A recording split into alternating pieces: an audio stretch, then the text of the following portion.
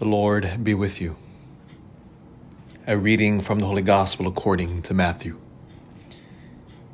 Jesus said to his disciples, "Take care not to perform righteous deeds in order that people may see them. Otherwise you have no recompense from your heavenly Father. When you give alms, do not blow a trumpet before you, as the hypocrites do in the synagogues and in the streets, to win the praise of others. Amen, I say to you, they have received their reward. But when you give alms, do not let your left hand know what your right is doing, so that your almsgiving may be secret, and your Father who sees in secret will repay you. When you pray, do not be like the hypocrites, who love to stand and pray in the synagogues and on the street corners, so that others may see them. Amen, I say to you, they have received their reward. But when you pray, go to your inner room, close the door, and pray to your Father in secret, and your Father who sees in secret will repay you. When you fast, do not look gloomy like the hypocrites. They neglect their appearances, so that they may appear to others to be fasting. Amen, I say to you, they have received their reward. But when you fast, anoint your head and wash your face, so that you may not appear to be fasting, except to your Father who is hidden, and your Father who sees what is hidden will repay you." The Gospel of the Lord. Don't you just love Lent? It's probably one of my favorite seasons of Lent. And especially today, today if you talk to any priest, and they'll tell you Lent or Ash Wednesday is the most packed day. We began already with the deacon serving the 6 o'clock morning service. We had a great crowd, and then Mass at 12, and then 5 p.m. and 7, and we'll be standing room only this evening as well. But I love this particular crowd in the morning, because we're going to put massive crosses on your forehead today, by the way. None of the dinky little crosses and smudges. We're going to put a huge cross on that forehead, so that when you go out, what's going to happen is people are going to know you are Catholic.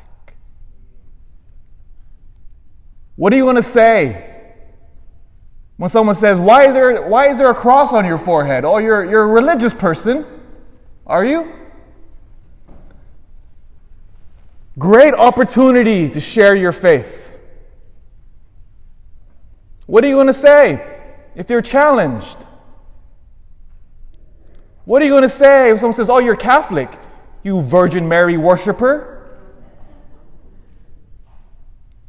Can we defend the faith?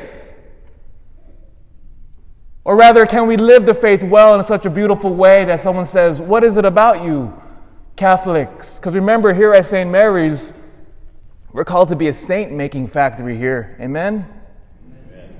We're called to be the most holiest Catholics in the world here. And why do I speak so hyperbolically? Well, remember last Sunday's gospel? Jesus says to us, be perfect as your heavenly Father is perfect. Such a high bar the Lord sets for us. So we must strive for it. And Lent is that beautiful time. And part of this perfection, so that we may become the salt of the earth and the light of the world, that doesn't just happen by itself.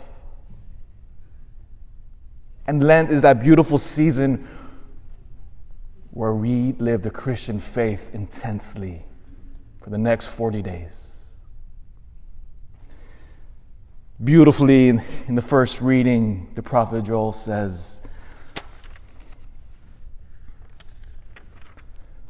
"Return to me with your whole heart." Why does he say that? Because he knows that there's something in the human heart which does not want God.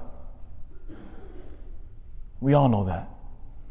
The most popular verse in all of sacred scripture to the ancient Jews was from the book of Deuteronomy, chapter 6. It is the most famous verse. Orthodox Jews pray to this very day, multiple times a day, with the first time when they wake up in the morning, in the middle of the day, and in the evening. Oh, they know this prayer well. They chant it in Hebrew. Shema Israel Adonai, Hilo Achenu Adonai Chadad. Hear, O Israel, you shall love the Lord your God with all of our heart and all of our mind and all of our strength. And so now, what keeps you and me from loving God with all of our heart? Jesus lays it out today in the gospel. He lays out three. We call it the pillars of Lent. These three areas of Lent we shall increase if we live Lent well. We increase our prayer, our almsgiving, and our fasting during Lent. You see, these three areas of our lives are the most common roadblocks we have against God. It parallels beautifully our Lord here with these three pillars of Lent to the letter of John. 1 John chapter 2, verses 15 and 16. Those two parallel. I'll read John for you to give us an idea. It becomes even more clearly. This is 1 John. Do not love the world or the things in the world.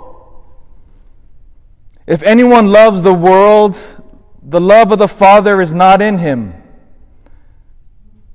For all that is in the world, the lust of the flesh and the lust of the eyes and the pride of life is not of the Father, but is of the world. Lust of the flesh, lust of the eyes, and the pride of life. These three areas are the most common roadblocks we have ever since the fall that we see in Genesis. These are the three things that stop us from loving God with all of our heart and mind and strength. And so Jesus knows that about us. And He doesn't want us to live in slavery to these false claimants of our hearts. And so He's devised us a way, an antidote to break us free from this jail of false love. First one, lust of the flesh. This is all of our addictions to physical desires. The antidote to that, fasting. Because when we fast, when we withhold the pleasures of eating or of other physical withholdments, it causes our flesh to be painful. And so also to break our attachments to them. Lust of the eyes. This is greed. That ever pursuit of acquiring more and more and more, which never ends, by the way. I guarantee you, if you win $1 billion in the lottery, you'll still want more. It will never end. It's an endless pit. And so Jesus knows that. And so what does our Lord give us during Lent? Almsgiving, meaning give more away of our wealth to a worthy cause. And the pride of life. Pride. People often ask, why did the devil fall? Remember, the devil was God's highest angel. Why did Lucifer fall? Lucifer was created good. He had everything.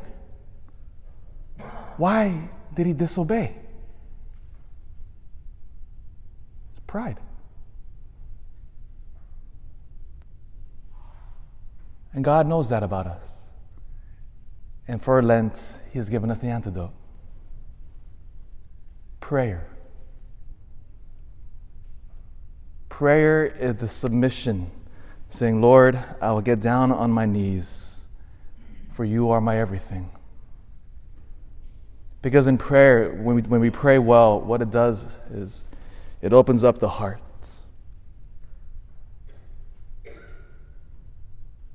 And as we now bless the ashes, we will smudge that huge cross on your head. Ashes was the ancient biblical sign of repentance. Ashes is a reminder that one day we will all look like ashes. When all of this comes to an end, and it's the pointing of our hearts saying, all of the world and its allurements will also look like ashes. For all of its beauty, it will not last forever. And so Lent is that beautiful time where we again turn our hearts back to what is authentically true and eternal. So as you, after this Holy Mass, you leave St. Mary's, you have an opportunity to share the Lord, radiate the love of Christ to all that you meet, and you wear your Catholic faith proudly in love.